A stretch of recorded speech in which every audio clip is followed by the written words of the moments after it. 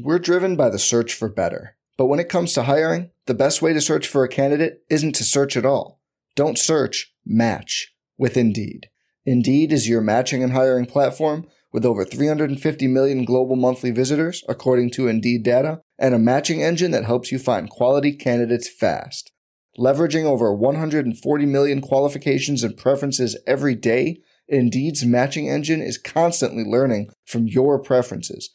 Join more than 3.5 million businesses worldwide that use Indeed to hire great talent fast. And listeners of this show will get a $75 sponsored job credit to get your jobs more visibility at Indeed.com/Blue Wire. Just go to Indeed.com/Blue Wire right now and support our show by saying you heard about Indeed on this podcast. Indeed.com/Blue Wire. Terms and conditions apply. Need to hire? You need Indeed. Hey, RotoViz radio listener. This is Curtis Patrick from the Dynasty Command Center podcast, and I've got a special deal for you today. Go to rotoviz.com, click the subscribe button, put the 12-month subscription in your cart, and use promo code RVRadio2021. That's RVRadio2021, and you're going to save 10%. Taking advantage of this deal, getting your hands on what's included in the package is the best way to enhance your performance this year. So go to rotoviz.com and subscribe now.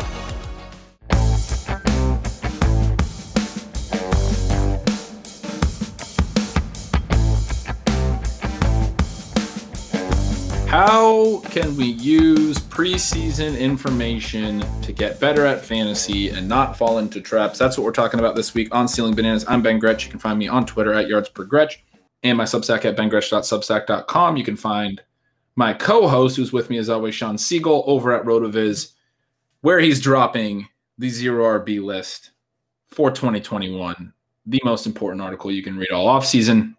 And Sean, in the first show, we talked about some of the ways in past seasons we've seen things happen with ADPs and shifts and some of the more kind of broad things that we see in August and how we play them, how we consider them, talk through some player takes in that one as well, probably more than we usually do in our first episode. It's a really important topic right now. How much should we be reacting to news and information? On this show, we're going to talk a little bit about some players that have been moving, maybe some players that we're a little bit concerned that we might be wrong on, frankly. So yeah, this will be a fun one. How you doing? I'm doing great. It's so much fun to talk with you on this topic and kind of pick your brain about what you've seen so far in the preseason. I wanted to start us off with this idea, just sort of as the headliner. The preseason helps us locate sleepers and maybe helps us get away from guys that we thought were going to be sleepers, and it's probably not going to happen for them right away. The two names that kind of jump out, and these names jump out at a time when like you mentioned, putting together that Zero RB list. One of these names didn't make the list, but you've also mentioned the update. It'll be coming out next week, really kind of right there for the final drafts, and it usually includes a watch list. Someone who's going to end up on the watch list is Jarrett Patterson, who has had this breakout camp and one of the most productive players in preseason for the Washington football team. We contrast that with Javian Hawkins, who has been released by the Atlanta Falcons, signed by Tennessee, but someone there in Atlanta where we thought it's wide open. He could be the Phillip Lindsay. He could be the James Robinson of 2021. It no longer seems like that's going to happen. So then we have this big contrast.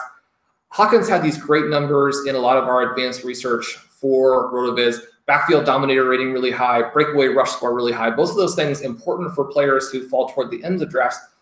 By contrast, Patterson, and sometimes you get a little embarrassed by the numbers the computer will spit out, but he actually had the best pre-draft running back prospect lab score from this class. Now, this class actually is not particularly strong, in part because so many of the players are so old, but Patterson had all of this production, and yet is small and maybe not that fast. And so, not only is he not the first player drafted, he's not drafted at all, right? And suddenly this guy that Blair and I were drafting, in round 27, round 28 of the FFPC Classic Best Ball Leagues, getting those final guys, you're like, well, that's, I'm just operating with one less position now than everybody else.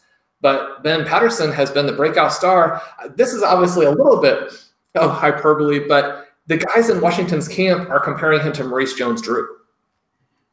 Yeah, he's big. I mean, I was thinking today, we've talked a little bit about, what could happen with Antonio Gibson. What his true upside looks like. I mean, J.D. McKissic is a guy that I'm drafting a lot and I like, but he doesn't have a really long, history, and he is older. He's 28. I mean, he's not, incredibly old, but 80 catches last year, just 70 in his entire career prior. He might have the potential to be the receiving back for the entire season this year, but what if he, number one, maybe isn't very good this year, or what if he, I guess probably more to the point, were to get injured? Certainly the path for Jarrett Patterson would be clearest if something were to happen to Gibson as well, but it would be interesting to see if Patterson could be used in sort of a secondary change of pace type way alongside Gibson if McKissic were to, for some reason, not necessarily be there. I think there's some multiple paths there. There's ways that he could fit. It's one of those things where, we talk about his size not being great, or people think that way, that maybe he's, can't be a workhorse. What's his real role going to be? This and that. In some ways, it almost leads to a little creativity where, like, he could potentially be used on third downs or things.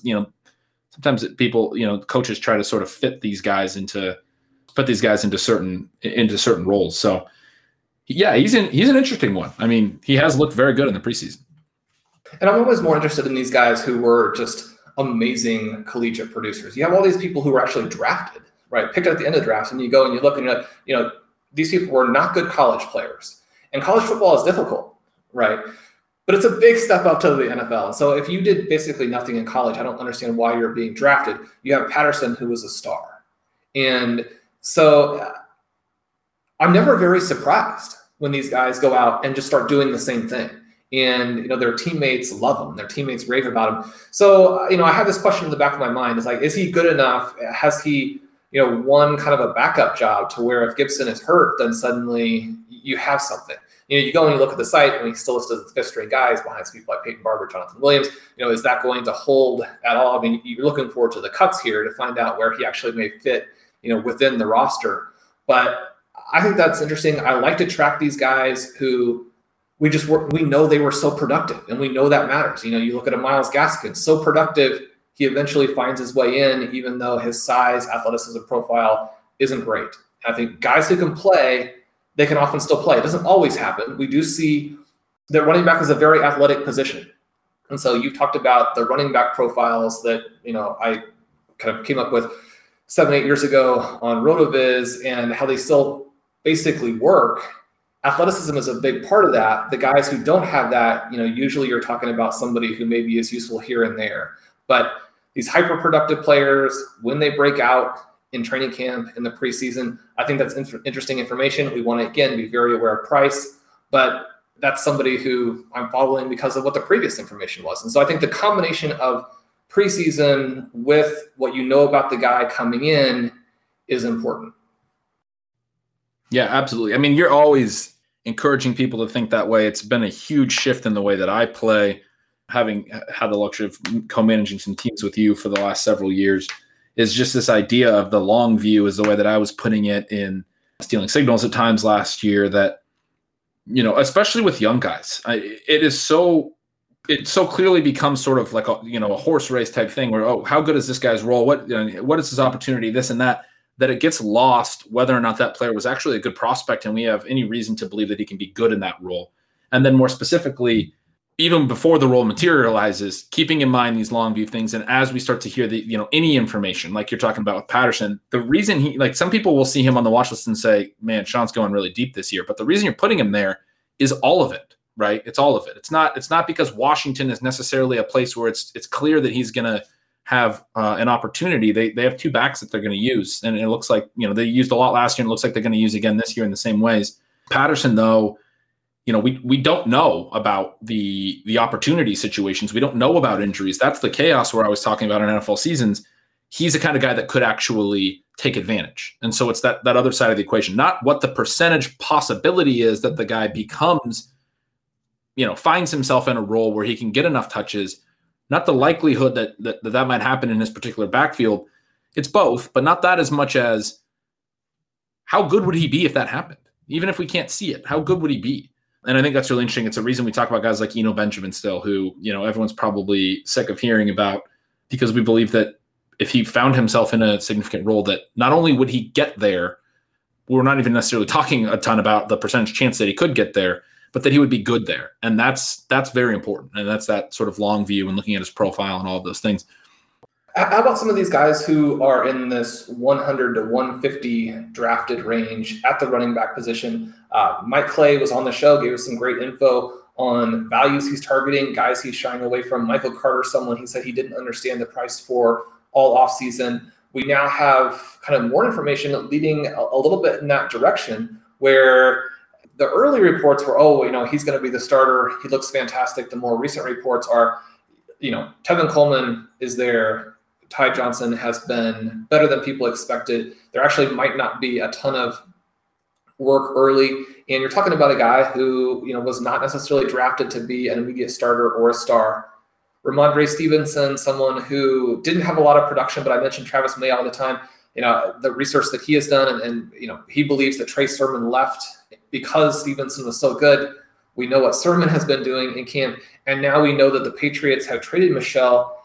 At least in some ways, it really feels like to open up this job, this backup, and perhaps even more of a hybrid role. With Harris, we know it's rushing. With White, we know it's receiving.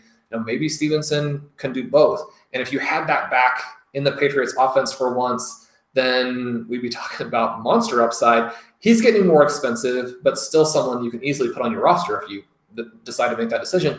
And then Hubbard, an interesting guy because he's drafted in that same basic range, but very blocked by Christian McCaffrey. I wrote about him in a recent piece and how he's the ultimate mixed messages back, where people think he can't break tackles. He had this highlight play in the preseason where he has the 3rd and 1, he runs into the line, he keeps the feet going, keeps the balance going, breaks through the tacklers, gets to the edge, looks like he's going for the touchdown, and doesn't make it in. He's obviously frustrated. He says afterwards he should have scored.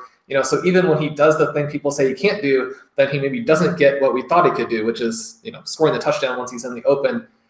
These 3 backs, are they interesting to you for fantasy? Are we learning things about them in the preseason that really matter?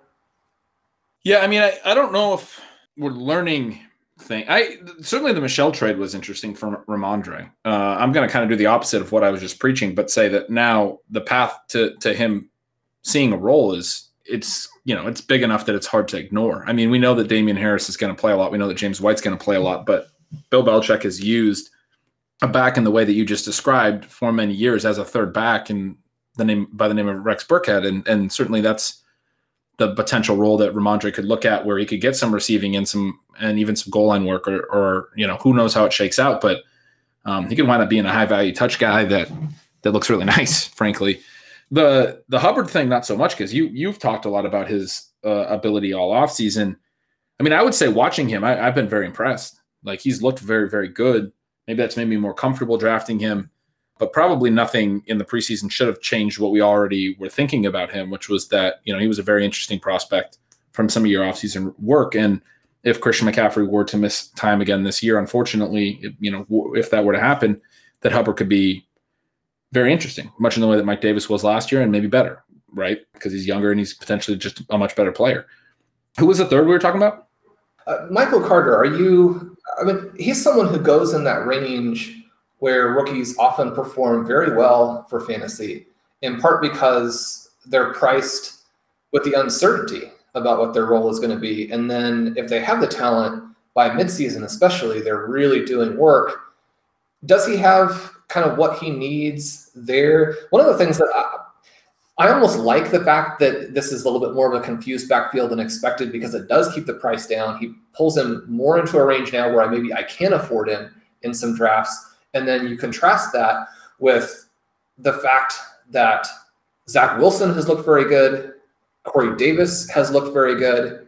And Corey Davis has looked good perhaps in part because Elijah Moore hasn't been out there, but he's going to be out there, or at least we very much hope that he's going to be out there. This Jets offense could be better than expected, which I think would be a big boon for their backs. Yeah, no, I just wrote the AFC and NFC East stealing signals this week. And my Jets point was basically just that everyone in this offense is sort of undervalued. Their ADPs collectively don't make a lot of sense. they are very much assuming this is going to be a very bad team, and they might, but we are definitely anchoring collectively too much to the Adam Gase Jets, the old Jets. They were the second. They were second fewest in total play volume last year, which is not good for fantasy for obvious reasons. But all new coaching staff, new quarterback, all new receivers, new running backs. Everything is new. It's a completely different team. They could be that bad again, but certainly we need to regress our expectations somewhat from 31st in the league in play volume and bottom 3 offense. And I don't know that the prices really have. You talk about the collective prices of the Jets running backs. I think Ty Johnson and Tevin Coleman at their really cheap prices are interesting plays on early season work. And then I think Michael Carter is an interesting play, but probably now it looks more like as a guy that you're going to have to stash and hold and hope that, like you said, more like around midseason, he starts to earn more of the backfield. Maybe Tevin Coleman's dinged up again. We know he's, frequently struggled with injuries.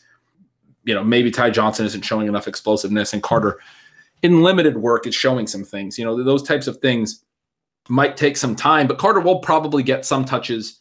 And I talked about this concept in a different Stealing Signals post recently, that things tend to move in the direction toward the younger guys often, particularly when they have significant draft capital. That's sort of the tricky thing with Carter. He doesn't really have significant draft capital. It is possible he could go this whole year and potentially his whole career being just treated as a backup because he was sort of drafted in backup running back range.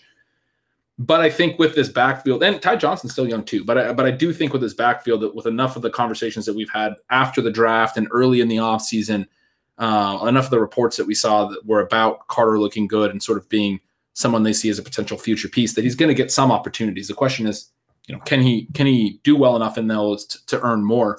I think at his price, he's still an interesting, especially as it starts to slip a little bit, he becomes an interesting guy outside that range where those top receivers are going.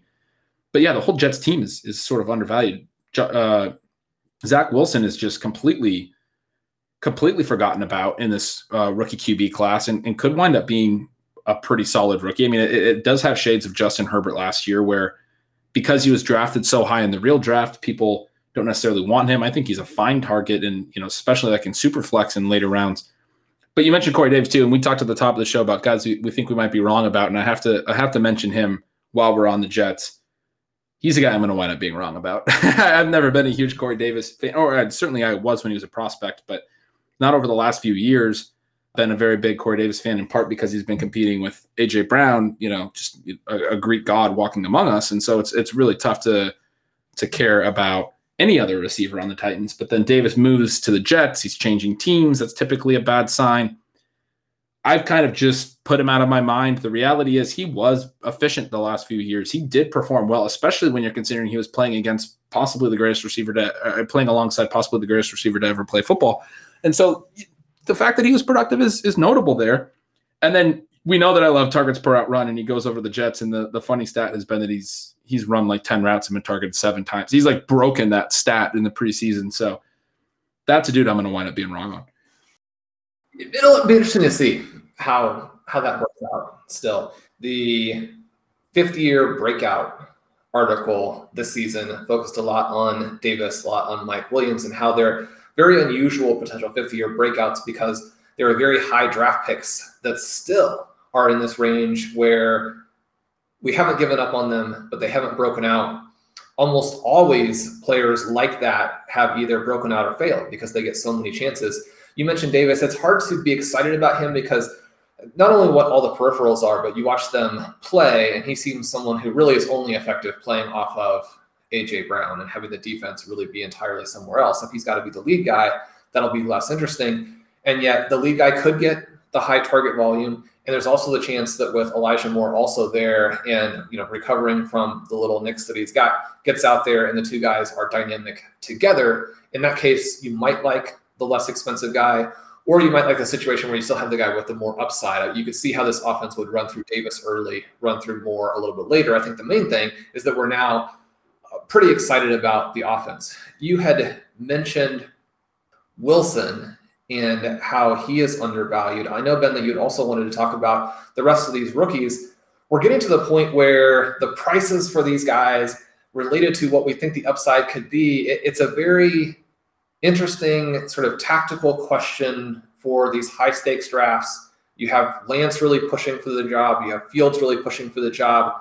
Someone who not as relevant for fantasy, but Mac Jones looking like, I'd be pretty skeptical of the beat writers, picking the starting quarterback for the New England Patriots. We know that whoever Bill Belichick wants is going to be the guy, but he has reportedly been fantastic.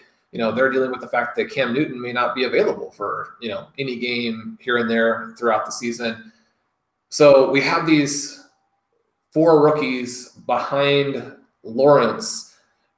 It almost seems like Lance and Fields should be going ahead of Lawrence, and maybe some other guys will end up outscoring him as well.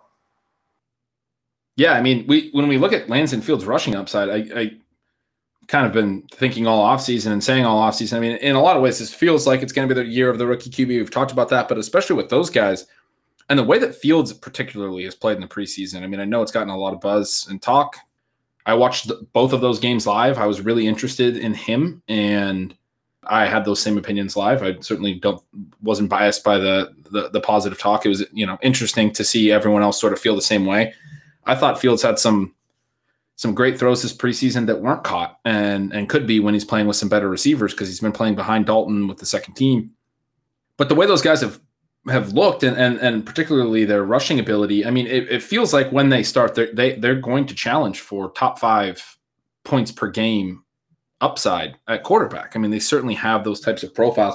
One guy, you're talking about their rising prices. One guy that I've been sort of down on is Jalen Hurts, who has a ton of rushing upside. My concern has been some of the talk all offseason about potentially trading for people and all of these things, but he's looking like he's very likely going to start. And if he runs anywhere close to, he ran over 11 times per game last year in just 4 starts, but if he runs anywhere close to that, he was also throwing more than 30 times a game in those stretches. You have some really elite dual threat upside. And that's why he's been going very high all offseason, even with some starting concerns. As we approach the season, I guess I don't really know where you're at on Hurts, but are you considering him more positively? The closer we get to the season, the more clear it becomes that he's the starter. I know I am personally. I think he's going to be the starter. I think he's going to be the guy. I think he's going to play pretty well. And then it comes down to how much does the coach limit him? Because we hear a lot about the emphasis there in Philadelphia of him being more of a traditional passer. And so he's going to have the rushing value. The question is it, cut in half, cut in a third? Does it remain at the same level? Can he be more efficient as a passer to make up for any of that? Do they try and run an explosive offense, or, are they, trying to kind of get through the season and see what happens next year? I'm always a little bit concerned about these teams where the head coach already seems to be looking to the following season. And it's almost like, how can we make sure we don't lose by so much that I get fired right away? Maybe that's not the case. I think that the biggest news coming out of Philadelphia, that as it kind of relates back into Hurts, is that you've got 2 guys doing things that watchers of the team didn't think were possible. Jalen Reagor has been fantastic in practice, and yet Quez Watkins has been so good that there's a question of even who is the number 2 receiver going to be.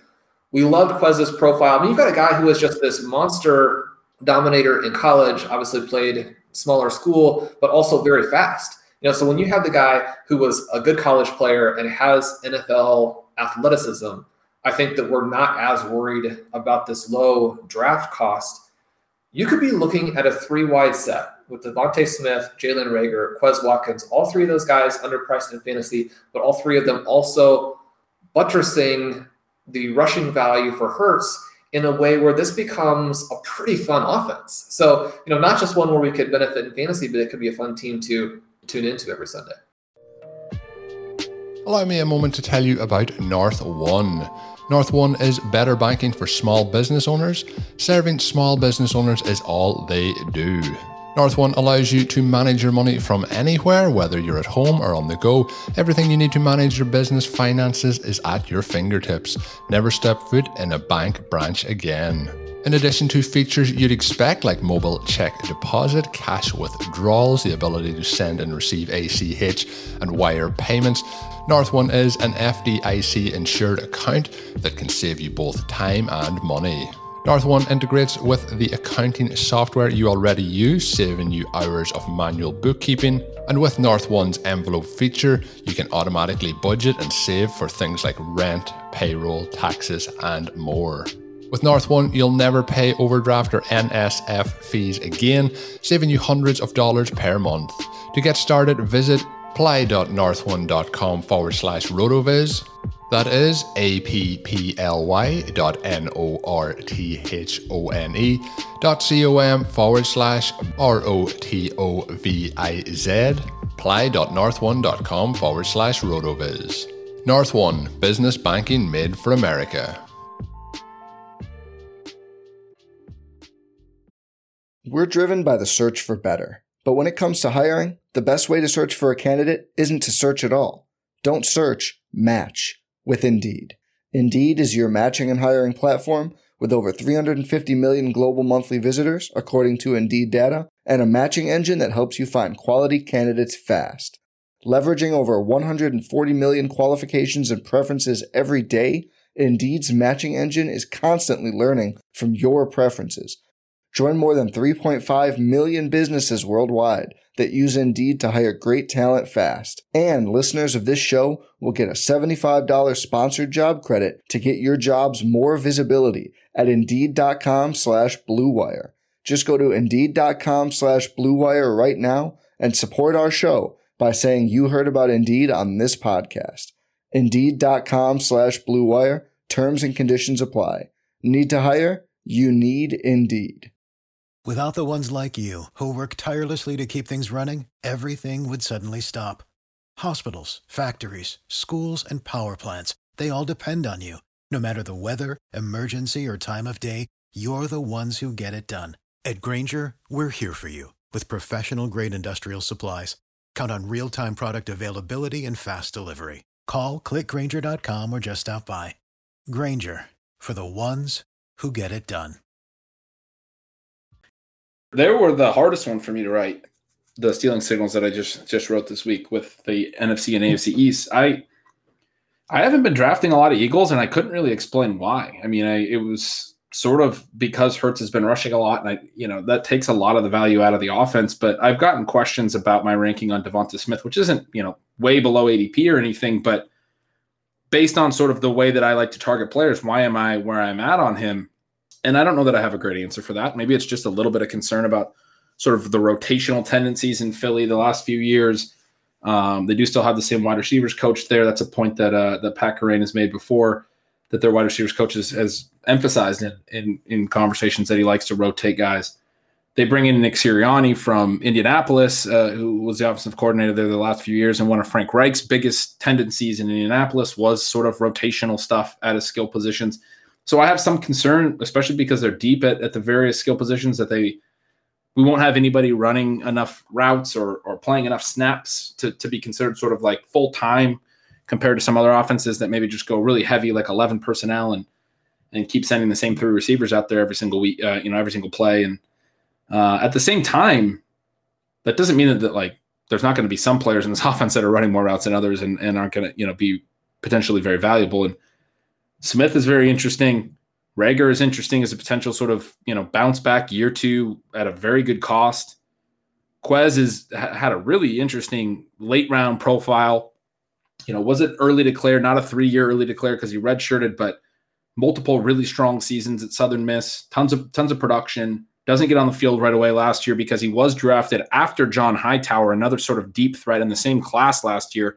And naturally, the team is going to lean towards the draft capital and typically play the guy first that they liked more in their evaluation. Hightower got his chances last year, was not very good. Watkins got some playing time late in the year, made a couple of plays, very, very limited playing time.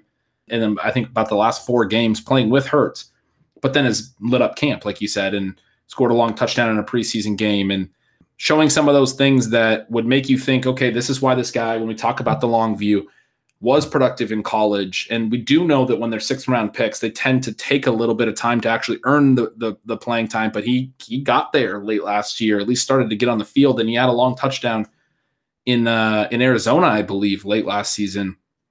And now that's carried over to this offseason. That's what that building looks like for a 6th round pick, where they might actually have an opportunity this year He's interesting, certainly as a very late pick, probably, sort of behind Devontae and Rager in terms of interestingness, but all of them are, I don't know what to do with this offense. Why am I so down on this offense, Sean? Well, the arguments you just made suggest you're going to be adjusting your rankings slightly and definitely drafting Hurts. But I wanted to ask you, who are you drafting with Lance and Fields? It seems like a no-brainer to go after those guys, even though even where they go, you still do have to make a tricky choice between that player and it may be between this quarterback and an A.J. Dillon. I mean, they could rise into the range where you're having to make some of those choices, which are still tricky choices. Do you like them with a Joe Burrow? Do you prefer them with like a Matt Ryan or a Ryan Fitzpatrick really late, someone just to get you through a couple of weeks and it costs less? Burrow's one of the names you have on the sheet here, questioning sort of where we are on the Bengals. Are we still concerned about his injury? You wrote something really interesting in Stealing Signals recently about the ETN injury and kind of contrasting it with some things with Jamar Chase where he wasn't looking particularly good in training camp, hasn't been a buzzy guy. People are already very disappointed, in part because, Rondell Moore has been good. Elijah Moore has been the talk of offseason.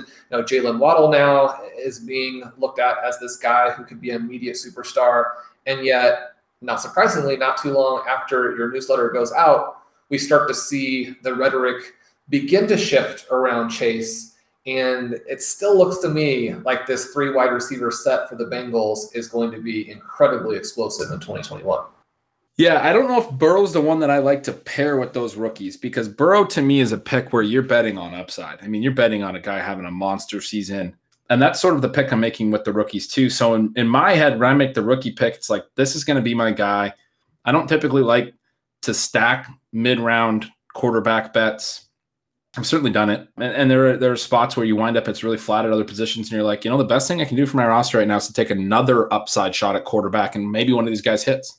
I'm certainly increasing the odds when I do that type of a thing. But for me, it's like, if I'm going Burrow, I'm basically committing to Burrow. And I am sort of expecting that he might start a little bit slow. He might be a little tentative to take off and run early in the year, which was a decent amount of value for him last year. He had 3 rushing TDs and he averaged as many rushing yards per game, 14, not a ton, but as many per game as Ryan Tannehill has in his career. To give you some context, that is, 1.4 additional points per game on average. Some games it's 30 yards, some games it's 5, but it's a little bit of rushing. And there is some question about how much will he run now with this leg injury. I think as he gets more comfortable throughout the year, we'll still see him move and run a little bit, because so much of QB rushing is just sort of finding open space, navigating the pocket and then just being like, oh, hey, I can run for 10 yards right now. It's not like he can't move. Tom Brady still can run. So anyway, I do think Burrow will do a little bit of scrambling still, but the upside, as you said, is Chase. And it's really, when you look at, the great AYA app at RotoViz, you can look at Burrow's targets last year. He was absolutely electric throwing passes to T. Higgins. Their connection was over 10 adjusted yards per attempt, which is very high. Tyler Boyd comes next. He's like right around 8, I believe, which is also pretty strong. And then you have AJ Green, who was 4 something, right? Like, he was absolutely dead weight on 74 targets, I believe it was, from Burrow before Burrow went down.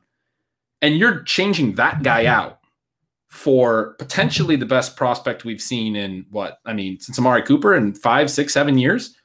That's why you draft Burrow, because then suddenly you're like, okay, well, he was really good throwing to these other 2 receivers, and now he has another one that could be a superstar. Oh yeah, and he threw to him in college and was very good throwing to him in college. So yeah, when I make the Burrow bet, it's certainly an upside bet. I really like him as an upside play for those reasons, like you just were kind of laying out as well.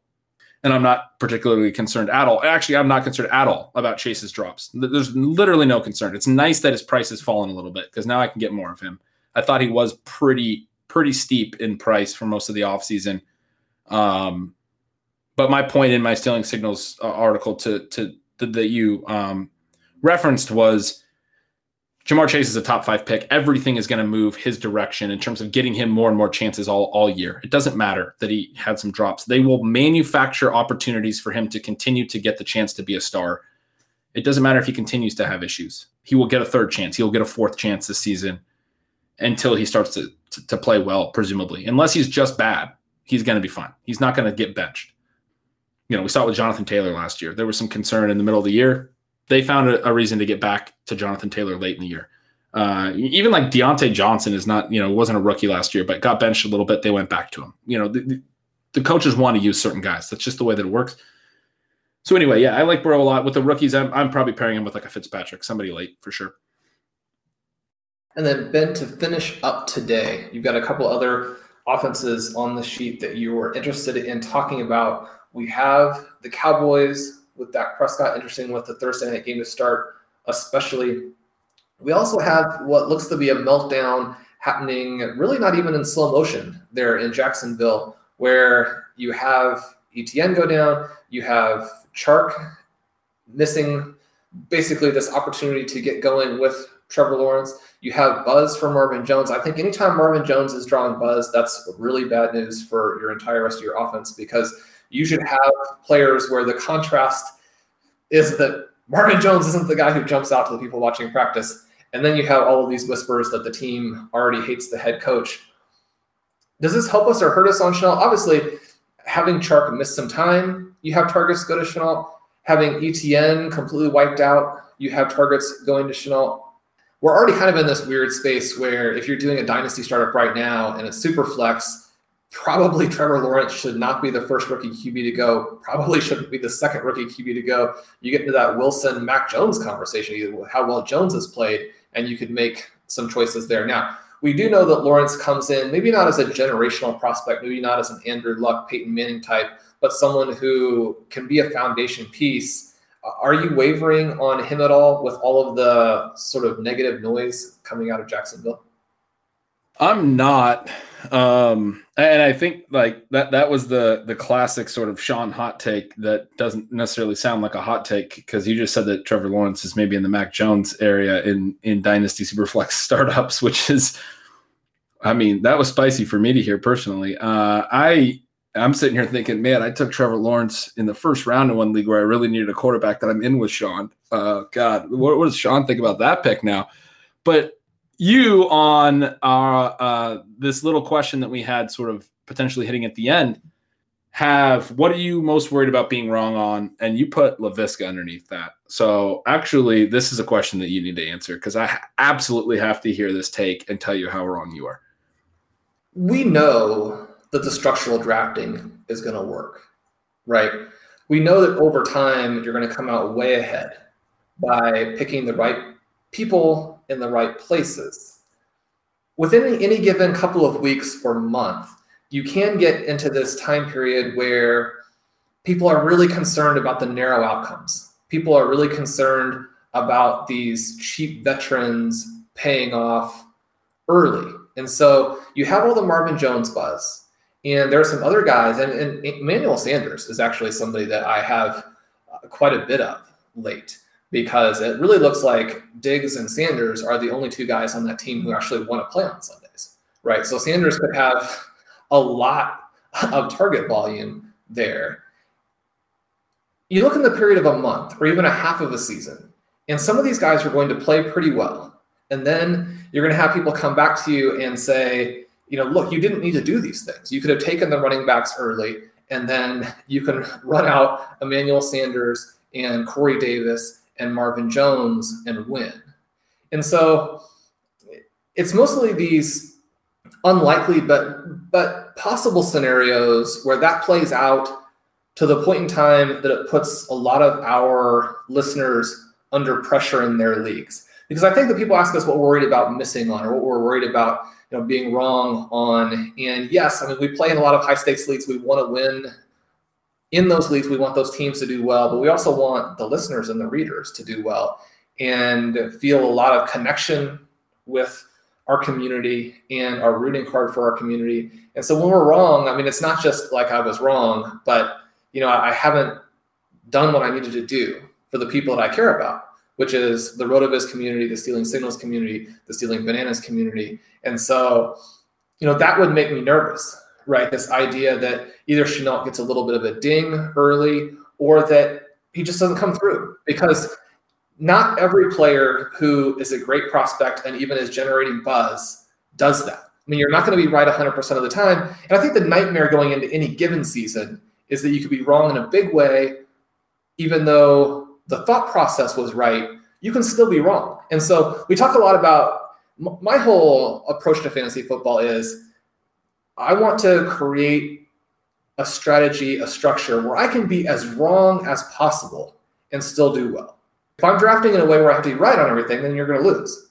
If you're drafting in a way where you can be wrong, and still win, that's where you come up with, at the end of the season, your teams are in the finals, you've won a bunch of money, your subscribers have done well. That doesn't mean that weeks along the way, there aren't things that happen like Marvin Jones having some big games where, it hurts you, it hurts the listener. So that's my fear, right? Would be something along those lines.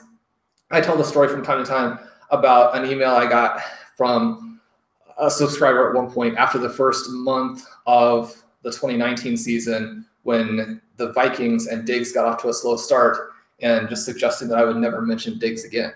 And I mean, it's easy to look back and say, well, that's not been the case. I mean, it's turned out in a very positive way. We want to look at the longer view, but you can go through a month where things don't work out the way that you wanted them. And it hurts you in part because it hurts the people you care about, which is this community. That was such an eloquent non-answer, which was that you don't not have faith in Visca, but you don't want to hurt the people around you. No, I mean, I get it.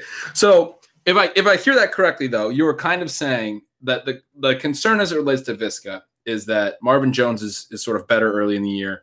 And then in some ways, Visca's season plays out a lot like those veterans that you're talking about, where maybe he's good in stretches, but you're not seeing the full season explosion necessarily. And there's going to be lulls as well. There might be lulls early in the season is what you're concerned about.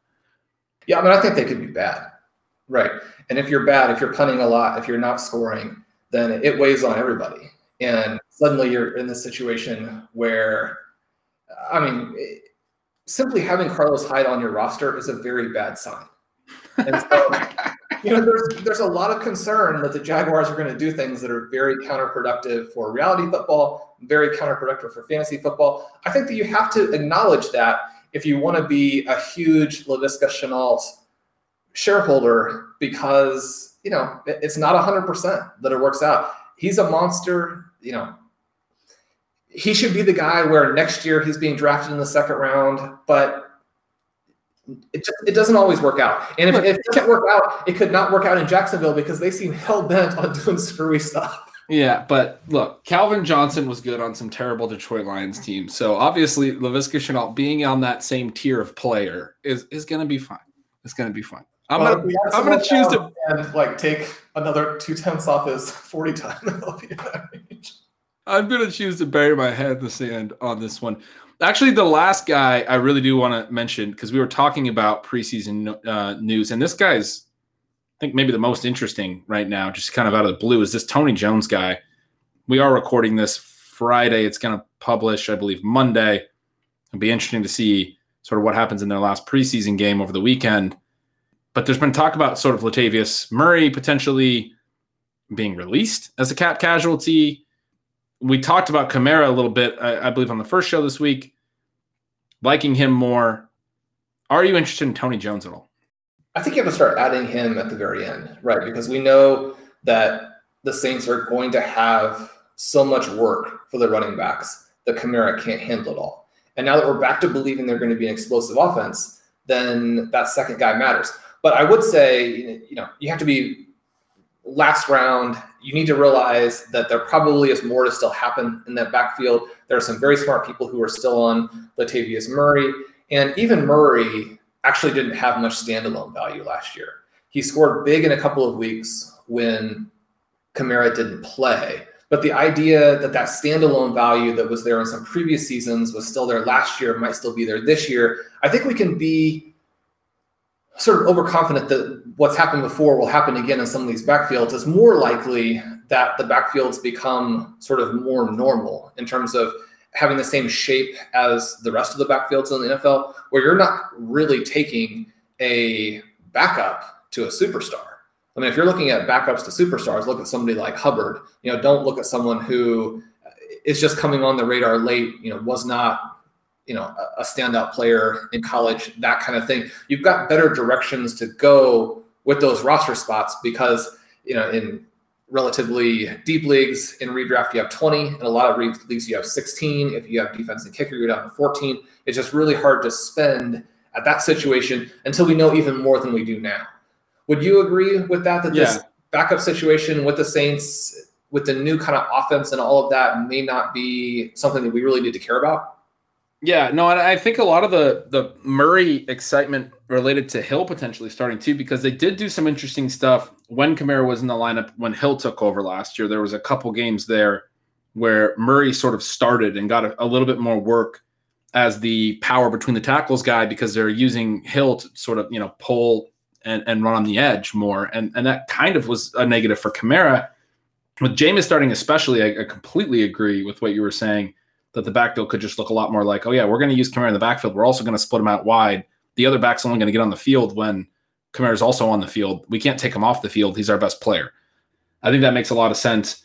We were looking, I know you were talking a little bit about Jones' profile before we started recording and talking that he's a bigger back, not particularly fast, was not very productive in college. The profile isn't fantastic. And so I think you said it very, very well that, like, if you're in a league where you only have maybe 14 non-kickers and defenses, you can't take Tony Jones. Even if you're in a 20-man league, it's probably vaguely thin. I've seen some drafts where he started to creep up into like the 12th round. We're not taking him there.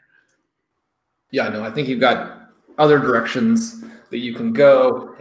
One of the things we're doing when we're looking for backups is we're looking for guys where we think that if something happens to the starter, and we always give that caveat that we're definitely not rooting for it to happen. We don't necessarily even think that it will happen. But you want backfields where you think the backup could be the guy. It doesn't seem likely that Tony Jones would be the guy if Alvin Kamara goes down, does it? Or that doesn't seem likely at all. They might do some type of committee. He might have value, but I agree. I don't think there's a lot of scenarios where this sort of big but not particularly fast. I mean, that's not the end of the world. If he's hitting holes and he's running hard and all these things that Sean Payton's loving, that he's not necessarily fast, he's probably going to get carries in between. He could be that Latavius Murray sort of hammer, but he's not a guy that his profile gives a lot of optimism for the ability to have a lot of receiving value. We know the Saints will use the backs in the red zone, so maybe he could pound in a few short touchdowns, but you're looking at a pretty trappy profile. As longtime readers of me might know what that means. It's just sort of the low value rush attempts and not a ton of the high value stuff. So they probably, I think, use somebody else in the passing game, right? I mean, I don't know that he would be this full-time back, like you said. So he is interesting a little bit because we do know the Saints value their running backs. Saints running backs score a lot of touchdowns every season. But I think you had the exact right take on our first show this week, which was Tony Jones is your number 2, and Latavius Murray's not even there anymore. Then Alvin Kamara has to be the second player off the board. Then take us out with a hot take. Gerald Everett, the writers in Seattle love him. He's going to be the new ultra-efficient star with the Seahawks. Top 5 tight end this season now? No. you wanted a hot take, but yeah, I mean, Seattle likes to rotate guys. Will Dissly's going to play. No one has gotten more than 60 targets in this offense the last 2 years other than Metcalf and Lockett since Metcalf was drafted. I just don't know. I don't know that Everett's going to be a similar player to what he was with the Rams. I think he's going to get more volume than with the Rams. I definitely think his TD rate is going to be strong because Wilson likes to throw to his tight ends, but I don't think he's going to get more than 80 targets. An efficiency player, an interesting late-round efficiency bet at tight end. We're going to stick with Logan Thomas, Irv Smith, Cole Kmet, and go down with the ship if that doesn't work out. Yeah, that's the way I'm looking at it, yep.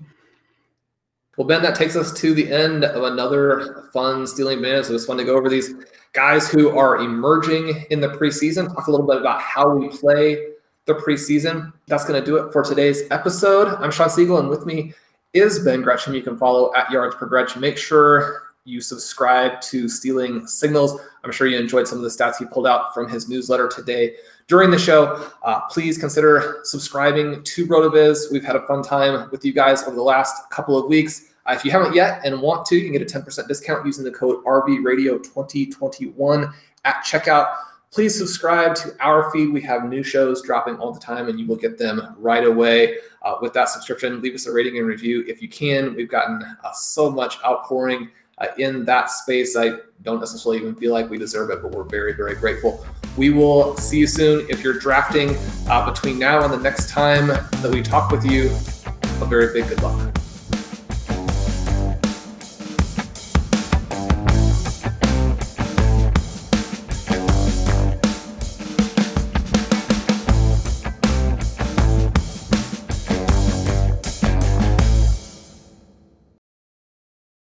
Every fan knows the right player in the right position can be a game changer.